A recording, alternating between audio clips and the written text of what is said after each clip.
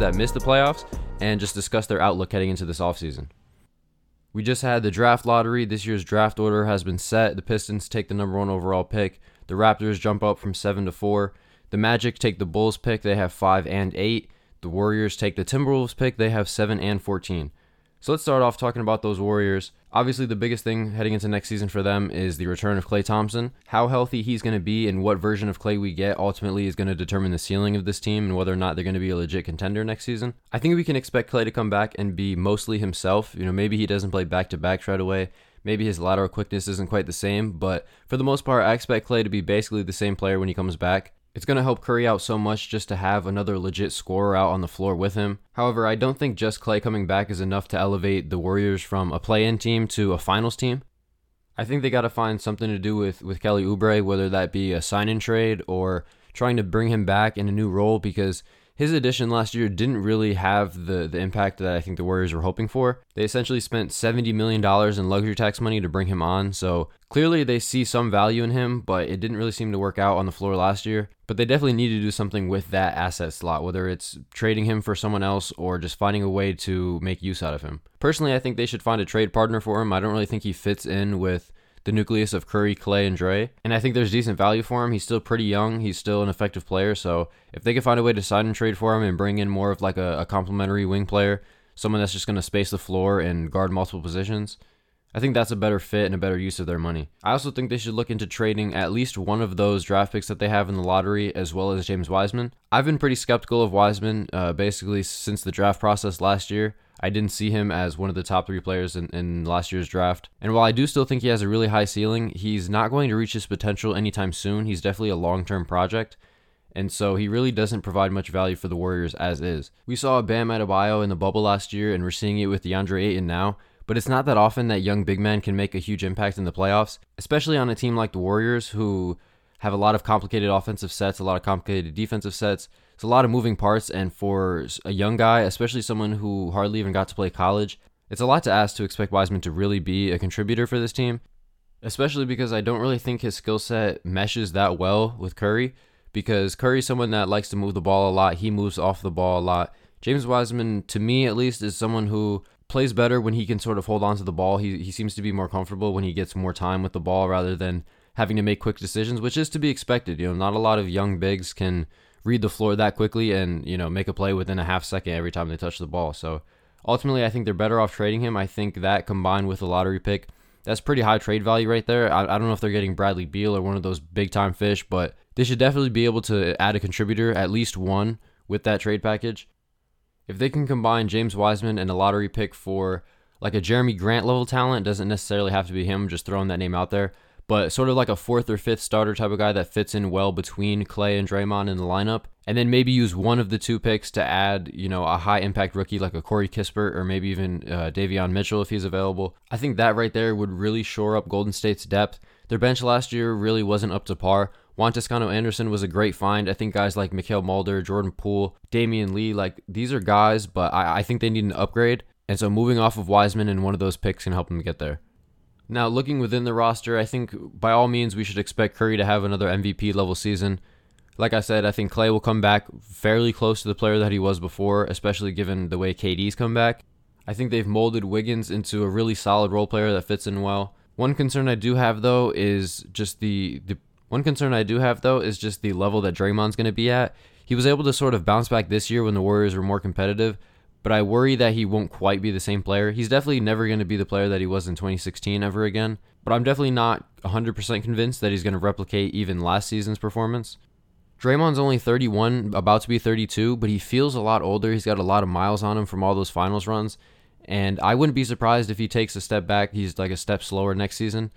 Maybe that's just me projecting, but I do think it's something to keep an eye on, something that the Warriors should be thinking about. He's definitely going to be a high-level player, don't get me wrong, but I'm just talking about in terms of who the Warriors are going to play at the 5 down the stretch of close games or in playoff games.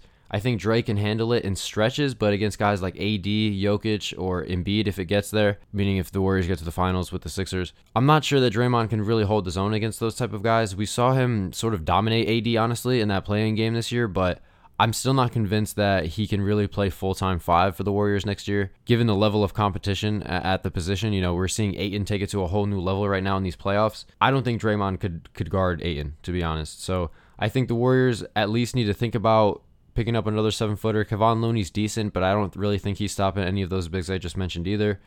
And Wiseman sure as hell isn't doing that as soon as next year either. So I think they should at least look at trying to find another big man, just another big body they can throw out there. Those are the type of guys that you can sort of find on the vet minimum even throughout the season. So maybe that's the route they go. Bringing back like a JaVale McGee type, I don't know if he's probably washed at this point, but that type of player I think is someone that they should look to add. But other than that, I think the Warriors are in a really good spot for a lottery team. Obviously, when you have a generational talent like Curry, you're always going to be at least in the mix for a title. And now, you get 2 Hall of Famers alongside him with Klay coming back. So the Warriors should be competitive next year. I don't know if they'll be a home court advantage team. I think they'll definitely be in the mix for that 4th seed, just depending on, what direction a few teams go this offseason. But honestly, as it stands right now, I think you got to give the Warriors at least the 5th best odds to come out of the West. You look at the Suns will be back. The Clippers will be back if we can assume that Kawhi resigns, which by all means, I think we should expect that to happen. The Lakers will be back in the mix. The Nuggets with Jamal Murray getting healthy, depending on when he returns from that ACL tear. Those 4 teams, I think, are pretty solidly above the Warriors, even if Klay comes back pretty close to 100%. But if we're talking about a playoff series, I absolutely like their chances better than the Jazz, better than the Blazers, no matter what they do with Dame, and probably better than the Mavericks too, unless they can turn Porzingis into like a real second star for Luka. So I think the Warriors are in a good spot. They got some changes they need to make, some decisions that have to be made, with Wiseman, the lottery picks, etc. But I think they're in a good spot. I'm going to talk about the Western Conference first in reverse draft order and then move over to the East. So next I want to talk about the Spurs. Spurs are a team that really just are stuck in the middle, I think more than probably any other franchise right now. During the bubble, they ended their 22-year playoff streak, and now they're on a 2-year postseason drought, I guess. It's not a drought. I mean, come on. But they're really stuck in the middle, and they got to decide first what to do with DeMar DeRozan. I think they really have 2 choices here. They can re-sign him and sort of just compete for that 8 seed again, or they can find a sign and trade opportunity for him and build more towards the future, even if that means missing the playoffs anyway. Now, me personally, my personal philosophy when it comes to team building is if you aren't building a contending team, then you have to be just looking towards the future instead. I'm not one that really sees the value in just earning a playoff berth. I get it from a franchise perspective. Owners are in this to make money, and playoff revenue is really important. So I understand why certain teams will compete for the 8 seed, like the Bulls trading for Vucevic to try to secure a playoff seed. That didn't work, but I understand moves like that. Personally, I like to think that I wouldn't build my team that way if I were in that position. So if I'm the Spurs GM, I'm not really looking to bring back DeRozan. I would try to get some assets for him in a sign and trade and build around the plethora of young guys that they have on the roster. There's not like a blue chip guy, like a real headlining, build your team around this guy type of dude on the roster, but they have a lot of young guys that I like. I think DeJounte Murray has huge potential. That torn ACL he had a couple years ago really set back his development, but I still think he's going to reach that ceiling that he has. Derek White isn't too young at this point, but he's still in his 20s, and I still think he's a high-level guard that pairs well with Murray in the backcourt. I think Devin Vassell and Keldon Johnson at the forward spots is a really, really good young duo right there. Those are 2 high-level role players I think that are going to develop really well. I like Jakob Poeltl a lot. He really emerged as one of the better defensive bigs in the league last year. And then guys like Tyus Jones, Lonnie Walker. This team has a lot of depth, a lot of young guys that I think are going to be really high-level contributors. They're just lacking that sort of main centerpiece to build the team around. And I'm not sure they're going to acquire that in a DeRozan sign and trade, but I still think they're better off moving on from him and just focusing on the future. It's definitely in their best long-term interest to move on from DeRozan, open up those minutes for their young guys, and compete for a top pick in next year's draft. If they can spend next season just developing their young talent and building chemistry, and then they add a blue chip prospect to that mix, then I think they're set up really well for the future. Let's just say in next year's draft they're able to add like a Chet Holmgren or like a Paolo Banchero. I don't really know next year's draft class that well. I just know those are like the 2 top guys. If they're able to add one of those really, really high ceiling type of players to their team, then I think they have a real future because like I said, all of the guys on the roster I think project to be really high level role players or, high end starters. So if they can just find that franchise centerpiece, then I think they can very quickly go from being a lottery team to a contender. We know how great the Spurs developmental staff is. We know how great of a coach Popovich is. As long as they have that top end talent, I think they really have all the other gaps filled. But obviously getting a franchise centerpiece is like the hardest thing to do, so it's not going to be easy, but I think trading DeRozan and going for a top pick in the draft is the best way to go. One thing I will say about the Spurs, though, is that all those young guys, at some point you have too many, and so I do think they should look into some roster consolidation. There's a whole ton of guards and wings on this roster that all deserve minutes. Even if DeMar ends up getting traded, there's probably too many players to go around and not enough minutes for them, so maybe combining a few of those guys to maybe acquire that franchise centerpiece. I don't know if they really have the assets to go after like a number one guy, but maybe just consolidating a few of those guys on the roster, just opening up more minutes for players, because there's a whole lot of depth on this team, and I don't think they have the minutes to give everyone the proper developmental time. Moving on to the Pelicans, I think they're a really interesting team. The first thing I had written down for the Pelicans was how long does Stan Van Gundy last, because I made these notes like a week or two ago. He's now been fired. They're going to be looking for a new head coach. So who they hire obviously is going to have a huge impact on the future of the franchise. I think it's crucial, more so than any other regular hire, that they get this one right. They cannot mess this one up because they've just fired 2 coaches in 2 years. And if you give Zion 4 coaches in his first 4 seasons in the NBA, for one, that's awful for his development along with the rest of the roster. But I don't think you can expect Zion to want to re-sign there if they can't even figure out the coach.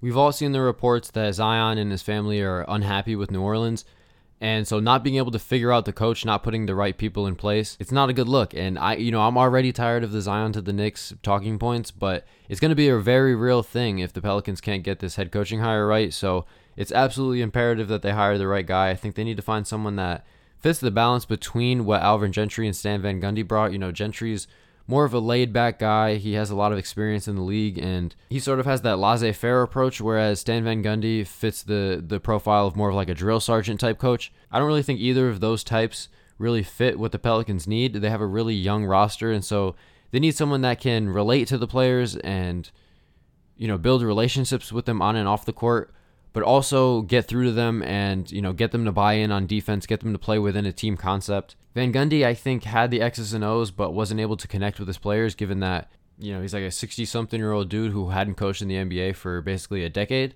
And then Alvin Gentry, I think, honestly, just didn't really have the X's and O's part. The Pelicans' defense was pretty awful while he was there. It was what led to him ultimately being fired, was just their lack of effort and execution on defense. So they need to find someone that can thread that needle in the middle there. I think Chauncey Billups is an interesting name, although he's probably going to get the Blazers job, it appears. Sam Cassell could be an interesting name. I think a former player really is the way to go, because that's probably the best way to relate to these players, is just having someone that's also been through it himself. Becky Ham could be an interesting hire. I think obviously she's a great basketball mind, and I think she's definitely capable of being a head coach for a team. So I think that could be interesting, but a former player is probably the way to go here. But I think maybe even more importantly than who coaches the team is deciding who is actually going to be on the team. Not only short-term, but long-term as well. The Eric Bledsoe and Steven Adams contracts are pretty bad, pretty crippling in terms of building out the roster. I really do not understand. I've talked about this multiple times on this podcast. I don't understand the Steven Adams contract extension. Not only do I think he's overpaid just from a pure market value perspective, but he's just a terrible fit with the roster. I get why they brought him in just for the 1 year, just to sort of help Zion defensively. But long-term, it's such an awful fit offensively, Zion and Steven Adams together. They already sort of lack shooting, and those 2 guys in your front court, it's just not going to work out. I really don't know what the plan there was with that one, but they need to move on. Eric Bledsoe, they had to take him back in the Jrue Holiday trade, but I think they need to find a way to get rid of him. The only problem being, I think the league has sort of figured him out. He doesn't really have much value when it comes to the playoffs. I mean, he just hasn't been good in the playoffs. He's a solid regular season player. He's a really good defender. But in the postseason, he's just not much of an effective player. So his trade value is definitely going to be diminished. And I'm not sure what they get back for him. But given how many young guards they have on the team, I think they need to find a way to move on from him. And speaking of those young guards, they got to figure out what they're going to do with them. Lonzo is going to be a restricted free agent, and I don't think it's a guarantee by any means that they bring him back. They've been sort of sending mixed signals about whether or not they value him long-term, which I don't really understand. I think he's a great pairing with Zion. I think in the open court, those two are really deadly. And so unless he got some sort of crazy offer above $20 million a year, I think they should absolutely bring him back. Although at the same time, if they don't, they do have a lot of depth at the guard position. I think Nickeil Alexander-Walker and Kira Lewis are both future starters in the league somewhere, whether it's New Orleans or elsewhere. So if it came down to financial flexibility, I could see them letting Lonzo walk, but otherwise they should absolutely bring him back. Long term, though, I think one of the questions that the Pelicans are going to have to answer is Zion and Ingram a 1 and 2 pairing that can lead you to a championship? I personally don't really love the fit. I don't think that they really complement each other all that much. I don't think that their games really balance each other out by any means. I think they're both score-first guys, both guys that want to get into the lane and finish at the rim. Obviously, they do it in very different ways. Their builds are basically opposite of each other, but offensively, I think they're fairly similar players in terms of what they want to do. They both want the ball. They both want to get to the rim. And neither of them, at this point at least, are really high-level defenders. Brandon Ingram really fell off a cliff defensively ever since getting traded from the Lakers. Zion, I think, has really high defensive potential, but he's still figuring out that end of the floor. And so I definitely think it's worth thinking about. Like, it's definitely something that the Pelicans front office is mulling over and really thinking hard about. I think you could get a really good trade package for Ingram if it came down to it. Not that they should look to trade him tomorrow or anything, but just long term, I think it's something to keep in mind. I don't love that fit long term, but depending on who they hire as coach, they definitely could find a way to make it work. Those are two really talented young guys that I think you can, on paper, build a team around. I'm just not sold that you could do it with them two together. Next up, I want to talk about the Kings. When it comes to offseason talk, they're always one of my favorite teams to talk about because there's seemingly nowhere to go but up, and then the season rolls around and they somehow disappoint once again. So let's talk about how they can avoid disappointing again next year. I think Halliburton and Fox is a tremendous backcourt. It's one of the best young backcourts in the NBA right now, but it does sort of leave Hield as like an odd man out. I think they already regret the contract that they gave to him, and so I'm not sure how tradable he is at this point, but I definitely don't think he's in the long-term plans for Sacramento. And if there's a team out there that's willing to absorb his contract, I think they can get something back for him because seeing as he's still one of the best shooters in the league, that does hold a lot of value. The Kings also have the 9th pick in this year's draft, and they also have to decide what they're going to do with Marvin Bagley. He only has 1 year left on his rookie deal, and then he either has to be extended or they have to let him walk. So I could see them packaging some sort of combination of Buddy Hield, Marvin Bagley, and that 9th pick to try and add a guy that can help them win now that fits in better with Halliburton and Fox. But the Kings are in a tough spot as a team who has too much young talent to expect to really have a shot at a top 3 pick, and yet they are by no means any sort of free agent destination or the type of place that a disgruntled star adds to his list of preferred trade destinations. So the Kings have to be really savvy in the way that they build this roster out, which is why I do think there's sense in trying to trade Buddy Hield, Bagley, and or the 9th pick, but I don't think that package right there is getting you like a really high-level player. Like, I don't think that package is enough for like Ben Simmons. I've seen that offer thrown around a lot. I think Philly would be pretty foolish to accept that package, honestly. But, you know, a top 10 pick, debatably a top 10 shooter in the league, and a reclamation project in Marvin Bagley, I think those are assets that teams will have interest in. I think Harrison Barnes is a pretty interesting trade asset as well. I think this is the year that they should move on from him. I understood the logic in not trading him at last year's deadline because they really thought they could make a push for that final play-in spot. But this year, unless things go much better than expectations, they should probably just try to find some assets for him. You know, he should be next year's Aaron Gordon, in my opinion. Now, if the Kings don't end up making any major moves and they keep that 9th pick, I think they should swing for the fences for a high ceiling type of player. Ideally, a two-way wing, because that obviously is the most coveted position in the league, and it's also the type of player that I think they really need, given that they have Fox and Halliburton in the backcourt. I really like Richaun Holmes as a center, so they really just need someone at that forward spot that can do a little bit of everything, whether that's, you know, swinging for Jonathan Kuminga's potential if he were to slip to 9, or Zaire Williams is a guy that I really like out of Stanford. I think he's a super talented individual that didn't have a good season at Stanford, but there's a lot of reasons that played into that were out of his control. I still think he's incredibly talented. I still think he has the potential to be in that mold of like a Michael Porter Jr., a Brandon Ingram type of player. I think he can really be the next guy in that line of scoring forwards. He's the guy that I've had mocked to the Kings in both of my mock drafts so far to this point, but just sort of taking a swing for someone who has a really high ceiling, because that's really the only way the Kings have any shot at being a contender. Unfortunately, as a small market team, you have to nail those draft picks and end up with a star. It's the only reason why the Bucks are contenders right now. Same can be said about the Nuggets. So I think the Kings have to swing for the fences with that 9th pick if they end up keeping it. Or maybe they can package that 9th pick with like a Hield or a Harrison Barnes to try to move up. I think the Cavs would be interested in trading that number 3 overall pick. I'm not sure if 9 and Hield or Barnes is enough, but I think there's potential for them to move up. Teams like the Magic have 2 picks. The Warriors have 7 and 14. There's definitely potential in this draft for teams to move up, and I think the Kings should be looking into that because, if I haven't made it obvious already, I really like Fox and Halliburton, and so if they can add a really high-level front court presence to that mix, then I think the Kings do have a future. I don't want to get too optimistic about it. They are the Kings, unfortunately, the Kangs. But I really like some of the pieces on their team. I really hope that they can build out a nice roster. However, the Kings are not going to go anywhere. I don't care who's on the roster as long as Luke Walton is still in that chair. I was honestly pretty stunned to see that they didn't fire him already, and it doesn't look like they're going to fire him this offseason, so he'll at least make it into next season. But if he makes it through the entirety of next regular season, I truly will lose any remaining hope I had for the Kings franchise. Scott Brooks and Terry Stotts got fired, so I really don't think there's any argument anymore for who the worst coach in the NBA is.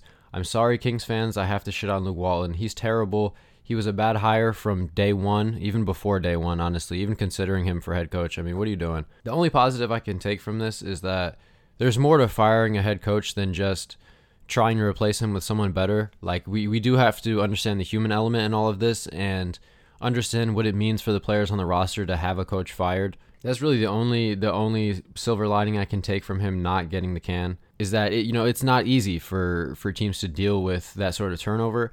Having continuity is really important for something like an NBA team. So that's really the only positive I can take from that. And I'm just going to lean into that as hard as I can because I want the Kings to be good. Moving on, though, to the Timberwolves, they won too many games at the end of the year, and it cost them their own pick, meaning that they traded Andrew Wiggins and the 7th overall pick in exchange for D'Angelo Russell. Now, it was really a positive for them to get off of Wiggins' contract, but I think at this point, Wiggins helps you win more than D'Lo does, honestly. And when you look at this Timberwolves roster, if they could have added a top 7 talent in this year's draft, that really would have set them up nicely. But getting off of Wiggins' contract was really important for them. They needed to move on from him because he really was just leaving a stench on the organization, even though he's contributing now for the Warriors. Just the way he was not able to meet expectations with the Timberwolves, they just needed to move on from that. But ultimately, it did cost them a pick. And going back to D'Lo, I honestly think he was at his best this season when he came back from injury and was being used more as like a 6th man. I don't necessarily think that he has to come off the bench, but he's probably better off just leading bench units against other bench units. That really seems to be where he's at his best. I think he's a decent pairing with Cat. Like, their 2-man game is pretty solid. They're obviously friends off the court, so the chemistry's there. But over the course of 48 minutes, I think most of D'Lo's minutes should probably come against bench units, whereas I think Anthony Edwards and Malik Beasley are really high-level scorers that should be more prioritized in terms of like getting starters minutes and those types of things. That's just my opinion. I think I'm one of the leaders of this anti-D'Lo campaign here, but I honestly think that they should prioritize Anthony Edwards over D'Angelo Russell. Now, whether or not Edwards can make that second-year leap is going to have a huge impact on how good the Timberwolves are, obviously. If he can cut down on his bad shots and really work on his efficiency, have that consistency on the defensive end of the floor, I think he's going to be a really high-level player. He was much better than I anticipated as a rookie. I didn't think he was going to be one of the best players from this draft, and it turns out he most likely will be. He just needs to cut out some bad shots, some bad habits in his game. And I honestly think you can say a lot of the same things about Malik Beasley.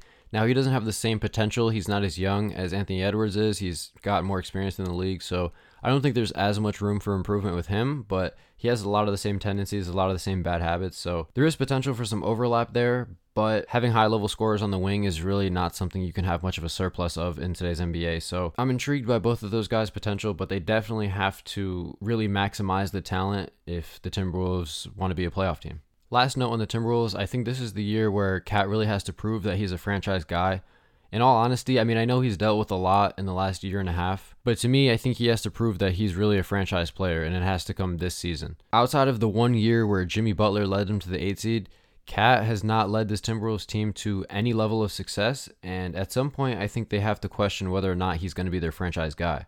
As talented as I think we all recognize that Cat is, at some point, that package of 1 or 2 young players and all the picks plus pick swap thing is going to become more valuable than having Cat on the Timberwolves. I'll just leave it at that, and now we'll move on to the Rockets. So Houston has the number 2 pick in this year's draft. They were able to keep their own pick. It was top 4 protected, otherwise would have went to OKC. Luckily for them, they get to keep it. They get to draft a franchise centerpiece to build around. With all signs pointing to Cade Cunningham being the number 1 pick, the Rockets are really on the board first here. They're going to have to decide between probably Evan Mobley and Jalen Green, 2 guys that I think have really high potential, could be franchise centerpieces down the line. But they're very different players. Jalen Green is a 3-level scorer at the guard position who is an outstanding athlete. Evan Mobley is more of a modern-day NBA big where, he has a lot of offensive versatility. He has the potential to be both a rim protector and a guy that can switch on to almost anyone on defense. He really projects to be very similar to Anthony Davis, whereas Jalen Green, I would say, projects to be more like a Zach LaVine or Bradley Beal type of just lethal scorer.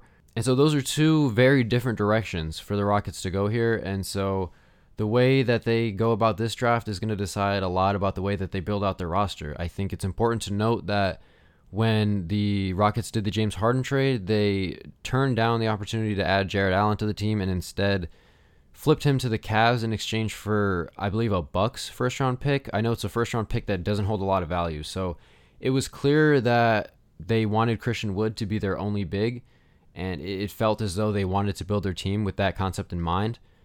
But when you have the opportunity to draft a guy like Evan Mobley, that sort of philosophy maybe goes out the window.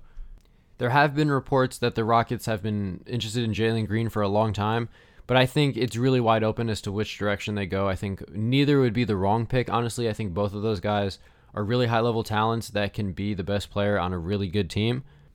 I, for one, think they should go with Jalen Green, even though I will probably end up having Evan Mobley higher on my final big board, just because I think a front-court combination of Evan Mobley and Christian Wood, while super talented and super versatile on both ends of the floor, I don't know if that's the type of front court that is going to be able to compete with the big body centers that are in the Western Conference right now. Jokic, Ayton, AD. Those guys are both really slender when talking about Mobley and Wood, especially for a center. So I don't really think either of those guys match up well with the contending teams that are going to be in the league the next 5 or so years. So I think you have to keep the competition in mind. And with that being said, I think Jalen Green makes a lot of sense. Like I said with the Timberwolves, with Anthony Edwards and Malik Beasley, I don't think you can have a surplus of scoring wings in the NBA. So Jalen Green, Kevin Porter Jr. on the same team, I think that's a deadly combo. Maybe not a whole lot of defense early on, but they're going to put up a whole lot of points. Those guys are straight bucket getters, and I think with Christian Wood, with Steven Silas coaching, with guys like Jayshawn Tate and Kmart Jr. on the roster, I think they have the pieces to build enough defense around Jalen Green. And I also think Jalen Green, for what it's worth, has pretty high defensive potential, just given his athletic ability and his desire to be the best player he possibly can be. And so just looking at what the Rockets already have going on, I think Jalen Green's the more rational bet to make in comparison to Evan Mobley. Now, last but not least, in the Western Conference, we have the OKC Thunder. My biggest question for them heading into next season is, will there be any expectations? Are they going to have a season similar to this past year where they knew they were going to be bad and they prepared for that, or are they actually going to try to be as competitive as possible? On the one hand, you look at the roster and you say, this team isn't really going anywhere, but at the same time, I don't think it's good from a culture building perspective to be trying to lose for multiple seasons in a row. When you have a player as talented as SGA, I don't think it's good for his development when the franchise is just not looking to be a winner. I get that they're not going to compete for a title this year, but it just sets a bad precedent for a player that talented to just be consistently losing. Not only is it not good for his development, but I don't know how happy he's going to be being on a terrible team 2 years in a row. I think he knew what he was getting into last season, but it's not going to be good for his development. It's not going to be good for his long-term security in Oklahoma City. So I do think it's important that they at least set the precedent that they're trying to be the best team that they possibly can. They aren't going to win a whole lot of games no matter which direction they choose, so I think they might as well try to be competitive and try to build a winning culture. I don't have a whole lot to say on the roster itself outside of SGA. I think Teo Maledon is really intriguing. I was really high on him coming into the draft, and I think he had a solid rookie season, all things considered. I think he showed potential. I was out on Poku as a draft prospect coming in. I thought he was at least 2 years away from ever stepping on an NBA floor, just given how skinny his frame was. But he's been, I don't want to say solid because, he was statistically like the worst player in the league. But he stepped on the floor this year and did some good things. Like he showed flashes of being a really high-level player. And so I'm sort of bought in now on his potential. I think he is definitely a long-term piece that the Thunder can develop. I think if he pans out, I think he could actually be really good. I see what everyone else sort of sees in him now. But other than that, there's not too much to say about this roster. I think Kemba probably doesn't get traded until the season starts because he needs to rehabilitate his value a little bit. I think he needs to prove that he can play in back-to-backs, prove that he can have a string of multiple 20-plus point games. And at that point, he's probably pretty tradable because teams are going to need a scoring guard. There's always that lack of perimeter creation among contending teams when we get to the trade deadline. You know, Kyle Lowry almost got traded to like 4 different teams at the deadline because of just how valuable his skill set is. And Kyle Lowry's a different player than Kemba, but I think in that same breath, I think Kemba can have trade value for a contending team that just needs that punch on the perimeter, whether it be the Lakers, the Clippers, or, you know, there's plenty of teams that I think this year really could have used a scoring punch on the perimeter. And if Kemba can prove that he's healthy and consistent, then he could definitely be that for a team. So that's really it for the Western Conference. I think the playoff race next year is going to be really competitive. Outside of OKC and Houston, I think every team expects to at least get a play-in spot next year. I mean, we'll see what happens. You know, maybe the Blazers blow it up. Maybe the Spurs decide to tank. But for the most part, I think the West is going to be super competitive next year. But let's move on to the East. So starting at the top here, we have the Indiana Pacers. They recently hired former Mavs head coach Rick Carlisle to be their head coach. His first stint as a head coach in the NBA was actually with the Pacers about 20 years ago, so they're bringing him back. And I think it's a great hire. I think Rick Carlisle was one of the best, if not the best, sort of head coach free agents that were available.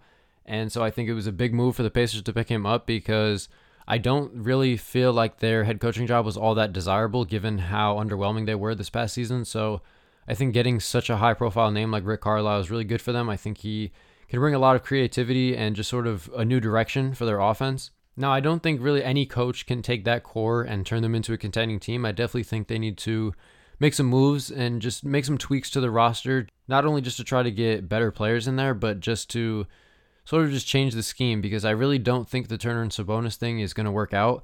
I think it reminds me a lot in a sense of Lillard and CJ being together. Like, it does work, so to speak. Like, they can play well together. They can both thrive, but ultimately, having them together on the same team just puts a ceiling on how good you can be.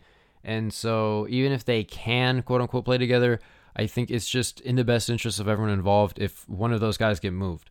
Now, the interesting thing here is that I think in a vacuum, Sabonis is a more talented basketball player than Miles Turner is, but I think it makes more sense to trade Sabonis because I think it's harder to build a team that can win a championship with Sabonis on it in comparison to Turner. And it has to do with just the skill set that they have. Miles Turner is someone that protects the rim really well. He's a really good deterrent at the rim. He can stretch the floor out to 3 pretty consistently, but he's not a high usage offensive player, so he's really complementary in that sense. Whereas Sabonis really struggles on the defensive end, whether it's trying to guard in the post, trying to guard out in space, protecting the rim. I don't think he provides a lot of value on defense. I think you could argue he's a negative impact defender, honestly, at the center position, given how important it is to be a good defender at the center position. I think they're just better off trying to trade Sabonis if they want to build a championship team. Even if I would consider Sabonis to be the better player on his own, I think it just makes more sense to move forward with Miles Turner. Now, as for the rest of the roster, I think TJ McConnell's season that he had was really promising. He really had probably a career year. But on the other end of that, Aaron Holiday really regressed this year. He's someone that I've been really high on since he came into the league, but he really seemed to take a step back this year, and that's not a good sign for the Pacers because TJ McConnell is going to be a free agent, and he's probably going to get paid more than the Pacers want to give him, meaning that they'll probably have to rely again on Aaron Holiday to be that backup point guard, and if he can't bounce back, then they're in some trouble in that backup point guard spot. Now, I do really like Brogdon. I do really like LeVert. I think TJ Warren is a consistent 18 points per game, even coming off of injury. I think he's going to come in and contribute once again. But this team doesn't have that number one guy. I don't think Brogdon, LeVert, and I don't think any of these guys are on that level of even like a Devin Booker or a Donovan Mitchell. So I don't really see the path for them making like a conference finals or anything next year.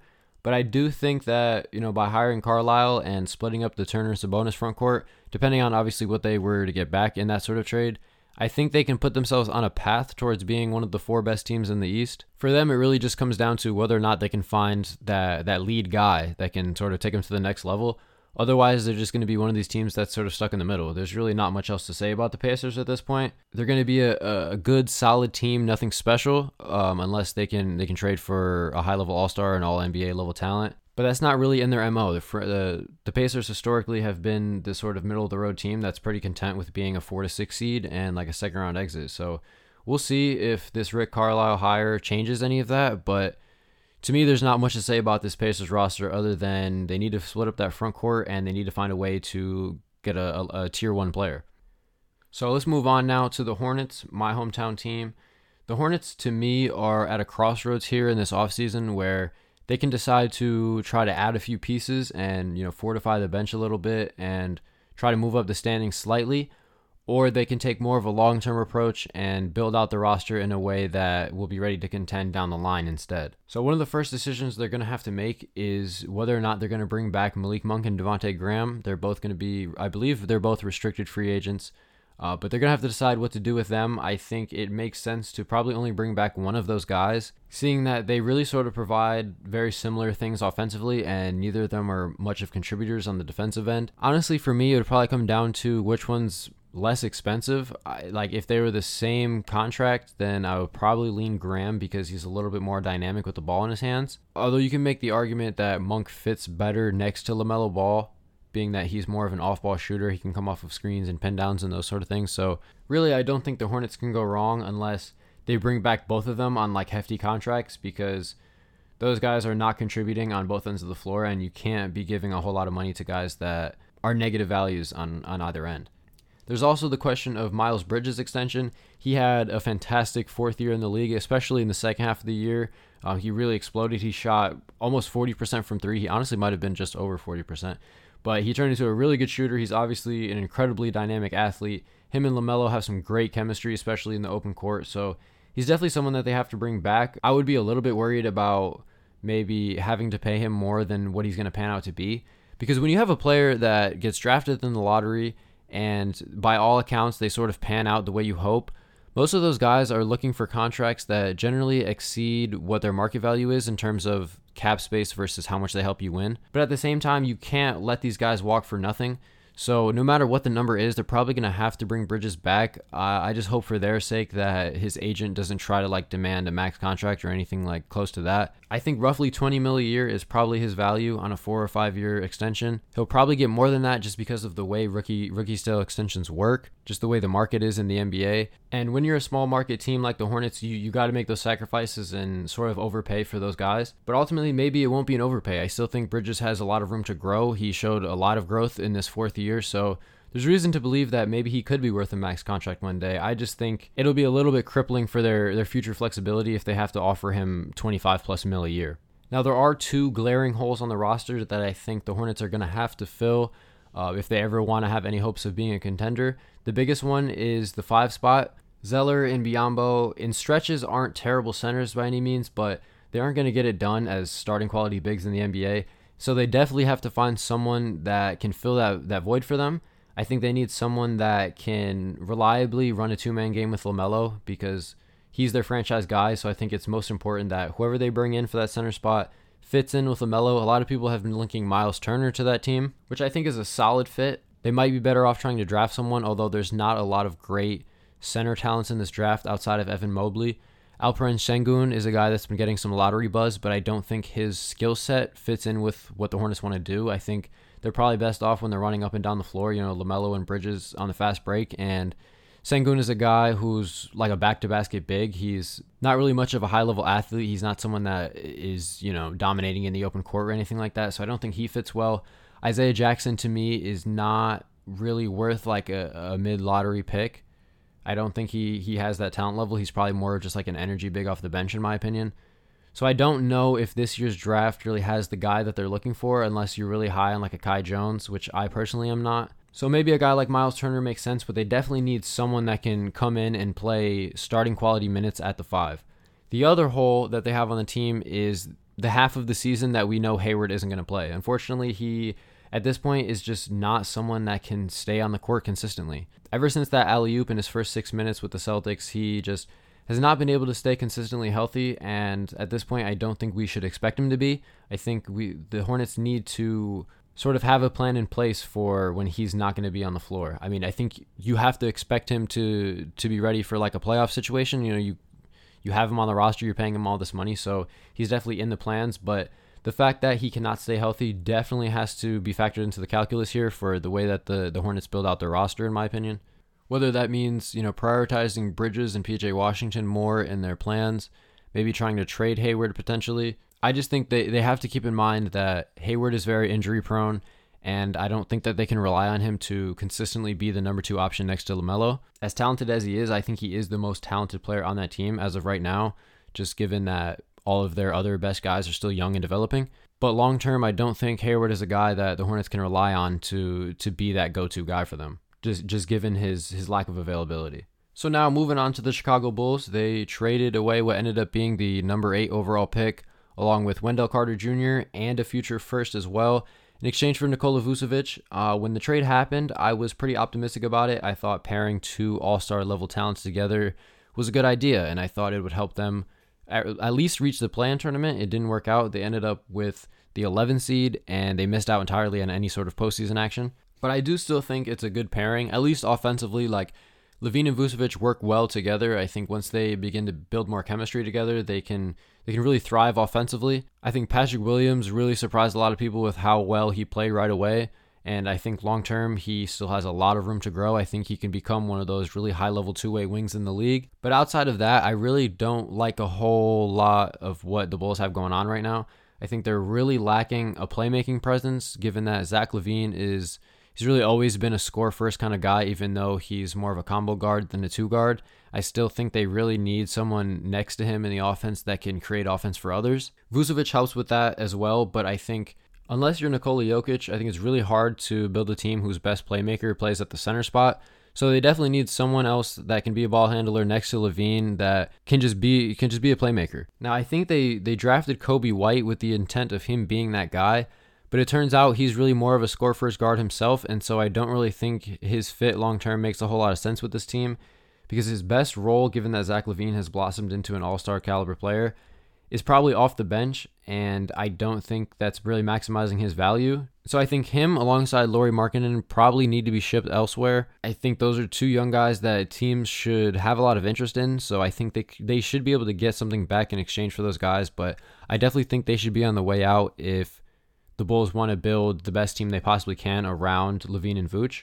Outside of finding that playmaker to pair with LaVine, I think they need to find more defensive-minded guys. I think Patrick Williams has high defensive potential, but as a second-year player, he's only going to be able to accomplish so much. And given Vucevic's limitations on the defensive end, they definitely need to find a front court pairing that can still protect the rim well while also finding the ability to defend on the perimeter, which of course is super hard to accomplish. I think every team would love to have Jeremy Grant as their 4th or 5th starter, but ultimately that's just hard to accomplish. It's not easy to build that level of team, so they're going to have to find some guys around the edges that can sort of just fill in those gaps. If they can do that, if they can find just role players that complement LaVine and Vooch well, they continue to help Patrick Williams develop at the best that he can, then I think the Bulls have something going. I don't know if they're a title team or even a conference finals team, but given the Bulls' history in the last 5+ years, basically ever since the D Rose era, essentially, I think Bulls fans would be pretty happy with a second-round appearance at this point. And like I said earlier, that's not the philosophy I would like to go with if I was like building a team, running a team. But unless Zach LaVine proves that he can sort of follow in Devin Booker's footsteps and be that lethal scorer that leads the team to a deep playoff run, I think the Bulls just have to set their expectations at a realistic point. And with LaVine and Vooch as your 2 best players, you're probably not competing for a title, and that just is what it is, and you still have to maximize what you got. And so I think they can still be a really competitive team. I still think they could be a team that's like a really tough playoff exit if they're able to put the right pieces around LaVine and Vooch, but they definitely aren't there yet. There's definitely a lot of work to be done, but I do trust AK. I think he's been a great hire for their front office. Getting rid of Garpax was essential, and they still have ownership of the team, but having AK in there as the real decision maker in terms of roster moves and everything, they're headed in the right direction, in my opinion. I will add, though, that I don't think Billy Donovan is the right coach for this team long term. I don't think they should fire him for the same reason I talked about the Kings, the whole just continuity thing. It's just not worth it to fire him at this point. But if the Bulls are able to build out the roster to a point where they're ready to actually compete and try to win some playoff series, then I don't think Billy Donovan is the guy. I've never really been a huge fan of him. I thought his time in OKC was piss poor, to be honest with you. He was unable to maximize the talent there. His offensive sets were no better than Scott Brooks, who he replaced. Anything was better than Jim Boylan, don't get me wrong. Like, they have a better coach than they did before. But if they ever get to a point where it comes time to really win games, I don't think Billy Donovan's the right guy. I think he can be the guy that sort of creates a culture and like sets the tone for this team moving forward. But down the line, I think he's the guy that gets replaced for a higher level head coach that can take this team to the next level. So that's really it for the Bulls. I'm going to talk about the Raptors next. They moved up in the lottery from number 7 to number 4, which is huge for them. I think there's a huge difference between the 7th pick and the 4th pick in this draft. And so just even if they don't end up making the pick just from a pure value perspective in a trade, that number 4 pick holds a hell of a lot more value than the number 7 pick does. So that's huge for them, obviously. The biggest decision they're going to have to make, of course, is whether or not they're going to keep Kyle Lowry. It's also up to Kyle Lowry about whether or not he wants to return. I think it would make a whole lot of sense if he decides, you know what, I'm not really getting anywhere with the Raptors. This is the final stage of my career. I'm going to latch on to a contender and try to help them win a title. That would make complete sense, and I don't think Raptors fans would be salty if he ended up leaving. I think they have a lot of respect for him and what he's done for the organization. So either way, whether or not they bring him back, I still think they can be in a good position long term. I think I'd like to see him stay just for the sake of, he really is the face of that organization, and he's still a really high-level player at the end of the day. However, more pressing than the point guard situation is the center situation. Losing Marc Gasol and Serge Ibaka was just as crucial as everyone projected it to be, and it was a big reason as to why the Raptors weren't as good as many expected. Now, having to play in the wrong country all season and having every single game be a road game, that probably factored in more so than anything else. They definitely need to address the center situation. I thought Chris Boucher had a great season. I think he should have been a most improved player candidate. I thought the addition of Khem Birch was really huge for them. I thought he fit in really well. But ultimately, I don't know if those two guys can really give you 48 minutes at the center spot each and every night. So I'd like to see them bring in like a true 7-footer. Both of those guys are a little bit undersized to play the center spot. I think it's really valuable just having a true 7-footer on your roster, just someone that can bang against the biggest players in the league, help you with boards. I just think having at least one competent 7-footer on your roster is really valuable in my opinion. So I think that is definitely a big need for them. Other than that, though, I really feel like the roster is very solid. I think Fred VanVleet, OG, Siakam, the plethora of young guys that they have at the end of their rotation, like I still think there's plenty of talent on this team. They just need to fill some holes. It's not a matter of they don't have the talent to compete. I think it's just some of their weaknesses are so glaring that they were able to get exploited this past season. Now, whether or not they can actually play in Canada for this upcoming season is going to have a huge impact. If they're forced to play in the wrong country again and not be able to play at their home arena, I can really imagine the type of impact that has just from a morale perspective. I hope just for everyone involved that they're able to go back to Toronto. The fans really deserve it. If they're able to get home games, I know that crowd is going to be absolutely insane every single game. To me, it's probably the difference between them being like a 6, 7, 8 seed versus like a 10, 11, 12 seed once again. I really think it has that much of an impact. They also have to, I would say decide, I guess, because it's not up to them, but Masai Ujiri's contract has run out and he's still yet to sign that extension. So there's been a lot of speculation about whether or not he's going to come back. Obviously, he's been the architect of that team for a long time now, so he's really a crucial piece of that organization. Hopefully, for their sake, he comes back. I know they have a lot of smart minds in that front office, but he's really spearheaded that for a long time now, so not being able to bring him back, I think, would be a pretty big blow. I think that they definitely are going to need his creativity and just his basketball acumen when it comes to filling out the rest of this roster. Because like I said, I think they have a lot of talented pieces, but they just need to fill in a few gaps. And so I think they got to do whatever it takes to make sure that Masai is the guy filling in those gaps for the roster. Now, in terms of what they do with that number 4 pick, if they are going to ultimately make a selection, I think Jalen Suggs has been basically the consensus 4th best prospect in this year's draft, and I think if they end up with him, they have to be really happy. I think he can step in right away and be one of the best rookies in this class right away. I think he pairs really well with Fred VanVleet or Kyle Lowry. I think that backcourt combo could work out. And I just think he's a really high-level player. I don't know if he has like superstar face of the franchise potential, but he probably has one of the highest floors in the draft. He's probably one of the safest picks. I feel more confident about him panning out as an NBA player than I do basically any other prospect, maybe outside of Cade Cunningham. So if they end up with Suggs at 4, I think that's almost like a perfect bridge from Lowry into like this next generation for the Raptors. I personally don't think they should make a swing for any of those high ceiling wings, given that they already have OG and Siakam tied up. it doesn't really make a whole lot of sense to me for them to gamble on Kuminga or try to go for like Scotty Barnes or one of these other guys. Suggs fits in really well, and given how safe of a pick he projects to be, I think he makes the most sense if they stay at number 4. Now, they also have to decide what they think Gary Trent Jr.'s market value is going to be.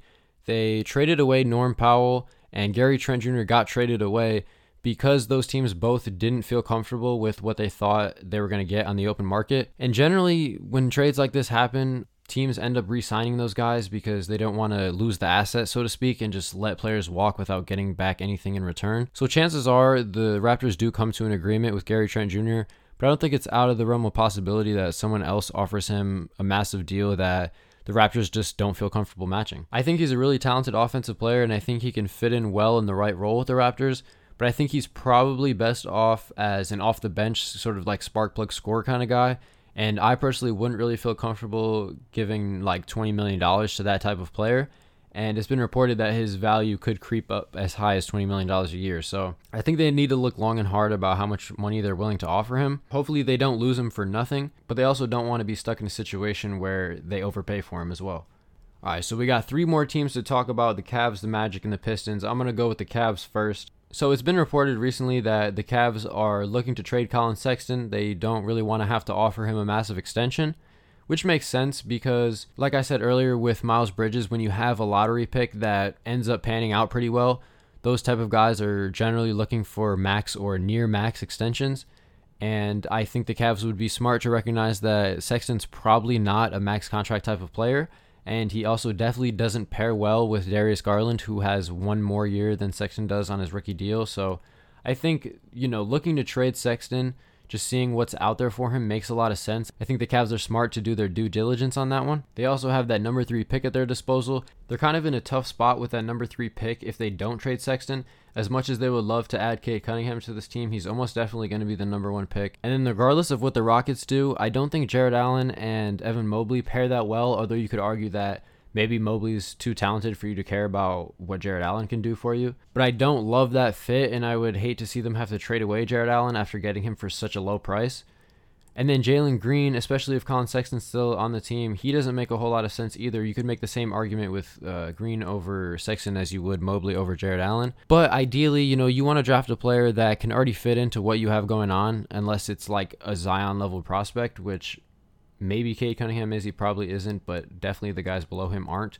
So you'd like for the guy that you draft to fit into what you already have going on, and I don't think the guys that are going to be available for them really do that. So they're in kind of a tough spot with that number 3 pick. I think they'll probably look to trade that pick just as hard as they look to trade Sexton, maybe even combining those two for a bigger asset. I also really like the idea of the Magic using that number 5 and that number 8 pick to try to move up, because I think the Magic could really use one of the top 3 guys in this draft, whether it's Mobley or Suggs or Green, one of those guys. I think that would be huge for them. But also, with the Cavs not really having a clear fit at pick number 3, I think getting 2 picks in the lottery could end up being better for them, because that allows them to maybe gamble on a high-risk prospect like a Kuminga, while also being able to find someone that fits in well. Like, I think with that 8th pick, they can go for more of a safer pick, like maybe they reach for Corey Kispert or Moses Moody, just someone that they know they can feel confident is going to come in and contribute and fits in well with the squad, while using that 5th pick on more of a risky guy that could blossom into a star. Regardless of what they do, though, they definitely need to add some playmaking on the wing. I think that's probably the biggest hole that they need to fill. Garland, I think, is a pretty quality point guard. He's starting to develop into a really good shooter, a really good pick and roll playmaker. Okoro had a really good rookie year. He's already a really high level defensive wing. The offensive end leaves a lot to be desired, but given how great of an athlete he is and how hard of a worker he is, I think there's reason to believe he can become a competent, complementary offensive player. Competent, complementary offensive player. It took me like 6 takes to get that right. So if they look to trade Sexton and or that number 3 overall pick, they definitely got to find some talent on the wing. I used to be really high on Cedi Osman, but he just hasn't really panned out ever since LeBron left, basically. So they definitely need more talent other than just Isaac Okoro on the wing. I like Larry Nance Jr. a lot. I don't know if he's in their long-term plans, but I like him as a role player. But ultimately, they need just more all-around talents. They have scorers in the backcourt. They got a rim protector in Jarrett Allen who doesn't do much offensively. Isaac Okoro is really an all-defense type of guy. They don't have many all-around talents. That's why I like Cedi Osman a lot, because I thought he could do a little bit of everything. Turns out he does a lot of bit of nothing. So obviously not getting the number 1 pick is tough because Cade Cunningham would have been a seamless fit for them. But they definitely have some assets to improve the roster.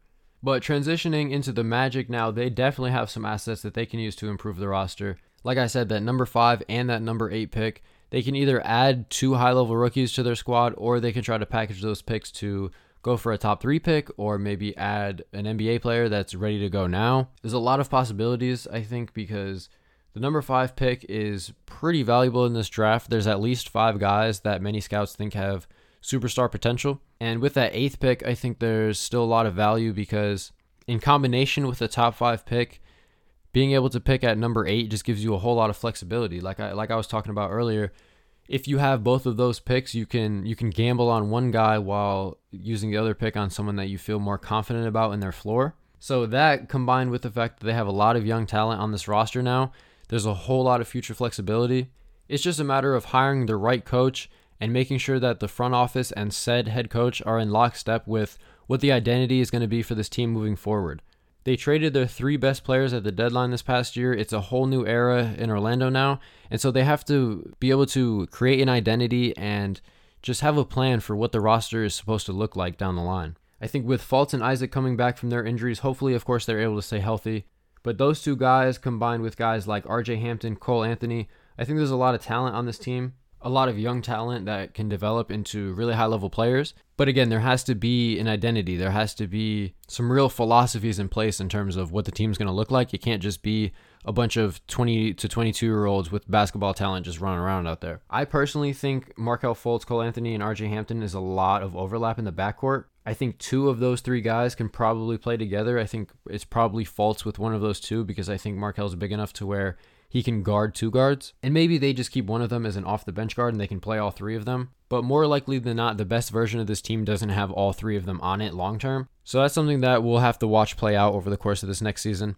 I'm really intrigued by Wendell Carter Jr. I think that he has the potential to be just as good as Nikola Vucevic was for the Magic over the course of his Magic tenure. So that trade for Vucevic has the potential to work out really well for the Magic. They're already getting a top 10 pick in addition to the Vucevic replacement, and they're going to get another first-round pick most likely in 2023.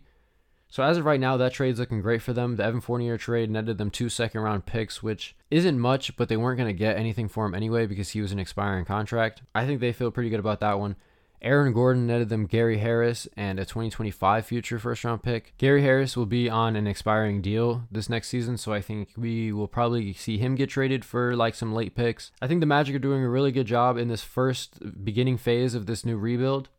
Of course, they didn't really get anything out of the last rebuild, but they're off to a good start with this one so far. They've netted themselves a lot of assets with the fire sale that they had at last year's trade deadline. I think they already had some pretty solid pieces in place that they can build with. I want to throw Chuma Akiki's name out there. I don't really have much to say about him. I just like him though, and I wanted to mention his name. Mo Bamba is interesting. He started to play a little bit better after Vooch got traded. He finally showed some flashes of a guy that was worthy of a lottery pick. I still don't think he's going to pan out, but he'll definitely be given the opportunity, and it's worth waiting and seeing. You never know because, a guy with those measurables definitely can have an impact in an NBA game. He just has to keep getting that developmental time, keep working on his skills, and there's still potential for him to be a rotational big in the league. All right, I know this has been a long episode. If any of you guys are still listening, I just want to say I really appreciate you guys taking the time to listen to my podcast. I know I'm just some random dude with an Instagram account that just talks about basketball, so I really appreciate you guys taking all the time to listen to me. I really hope you guys enjoy it. I hope you're sharing it with your friends. But let me get you guys out of here. We're going to talk about the Pistons real quick, and then we'll be done. So obviously Detroit, they won the lottery. They have the number 1 pick in this year's draft. Everyone expects them to take Cade Cunningham, but there's this sort of weird sense that maybe there's a chance they don't go with him. Maybe they trade the pick. Maybe they go with Mobley or something like that. I think it's completely fair for Troy Weaver to leave out the possibility that Cade Cunningham won't be the number 1 pick. Because for one, it opens up the potential for teams to offer the Pistons really big trade packages for that number 1 pick. If it was just a sure thing that the Pistons wanted Cade, then the trade value for that pick wouldn't be as high if they were just giving their hand away. So I think they're going about it in the right way, although I do think that they're going to end up taking Cade. It just makes the most sense. I think Mobley is a really good fit as well, but if I were a GM, I'd rather be wrong about Cade Cunningham than wrong about Evan Mobley. I just think there's inherently more risk with drafting a big man than there is drafting a ball handler, and when said ball handler is 6'8" and has incredible court vision and all the skills that Cade Cunningham has, it's probably just the safer gamble to go with him over a big man who isn't seen as this like consensus number one guy. And you look at the roster that the Pistons have right now with Killian Hayes, Saddiq Bey, Jeremy Grant, Isaiah Stewart, Saben Lee. I think Cade Cunningham can come in and fit in perfectly as like the lead guy on that team. I think the Pistons really have the perfect combination of having enough talent to where Cade can come in and, especially long term, they can be a good team. But also the guys on the roster are young and unproven enough to the point where Cade can come in and be established as the clear number one guy, the clear franchise option, because they did draft Killian Hayes to sort of be their guy at the point guard spot at the number 7 pick last year. But they can draft Cade number 1 overall and really focus on him as the center of the franchise. I think he can elevate the guys on that roster really well. That's really sort of what Cade Cunningham does. It's really what makes him such an intriguing prospect. So I think he's the smart choice for the Pistons. Outside of that, I think they just have a really good future core in place. Those guys I just mentioned with Hayes, Saddiq Bey, Isaiah Stewart, Saben Lee, even Jeremy Grant, even though he's on the other side of 25, I guess. Those are all guys that they can build with long term, past their rookie deals and past Jeremy Grant's current deal, to where if and when Cade Cunningham blossoms into that star that most people are projecting him to be, all of those guys fit in super well with what Cade Cunningham can do. I think Killian Hayes and Cade Cunningham in the backcourt together works extremely well. They both want the ball in their hands, but neither of them are incompetent off the ball. Hayes a little bit more than Cunningham, but I think, in an ideal world, that definitely does work together. I think Saddiq Bey is the perfect complementary wing in this league. He's already a really good shooter. He's already a high-level defender. He's going to be so solid for the next 10 to 12 years. Probably not as good as Mikal Bridges is going to be, but I think, like the tier below that, I think he's going to fill that same role as like the third option on a really good team, or maybe the fourth option because Ayton's playing like a beast. But he fits in really well, basically on any team, but with Cade Cunningham, I think that's a good fit. I think Jeremy Grant covers a lot of holes defensively, while also proving that he can be a capable scorer of his own. Isaiah Stewart, he made the all-rookie teams this year for good reason. He plays with such high energy and he rebounds well on both ends of the floor. I think he has the potential down the line to be a bit of a floor spacer as well as being a rim runner. Saben Lee, I think, is a really good backup guard. He had an impressive rookie year. I'm honestly really impressed with the team that Detroit has been able to build in seemingly no time at all. It didn't feel like very long ago that they were trapped in the hellhole of having a Blake Griffin, Andre Drummond frontcourt. Not to mention losing Christian Wood to free agency. They've managed to really turn the outlook of that franchise around, and of course, winning the lottery and getting the number 1 pick always is going to help in that regard, but I think Troy Weaver has done a tremendous job since he's been hired, and I think the Pistons have a pretty bright future. So that'll do it for this episode. I just wanted to sort of, get back in touch with the teams that didn't make the playoffs. I feel like, we've kind of forgotten about them in the last month or so with how great these playoffs have been. My next episode will probably be a finals preview. I'll let you know now. I'm predicting the Suns and the Bucks, which I know is not exactly a hot take given that the Suns are up 3-1 right now, and the Bucks just absolutely throttled the Hawks in Game 2. And I'll wait until we actually see what the matchup is before I give a finals prediction, but just know that I'm rocking with the Valley Boys. So again, that'll do it for this episode. Once again, thank you guys so much for listening. I really appreciate all your support. It means the world to me. Please like, share, subscribe, do all the podcast stuff that everyone tells you to do, all the algorithm stuff. It really means a lot. It really helps out. Thanks once again for listening, and I'll talk to you guys next time.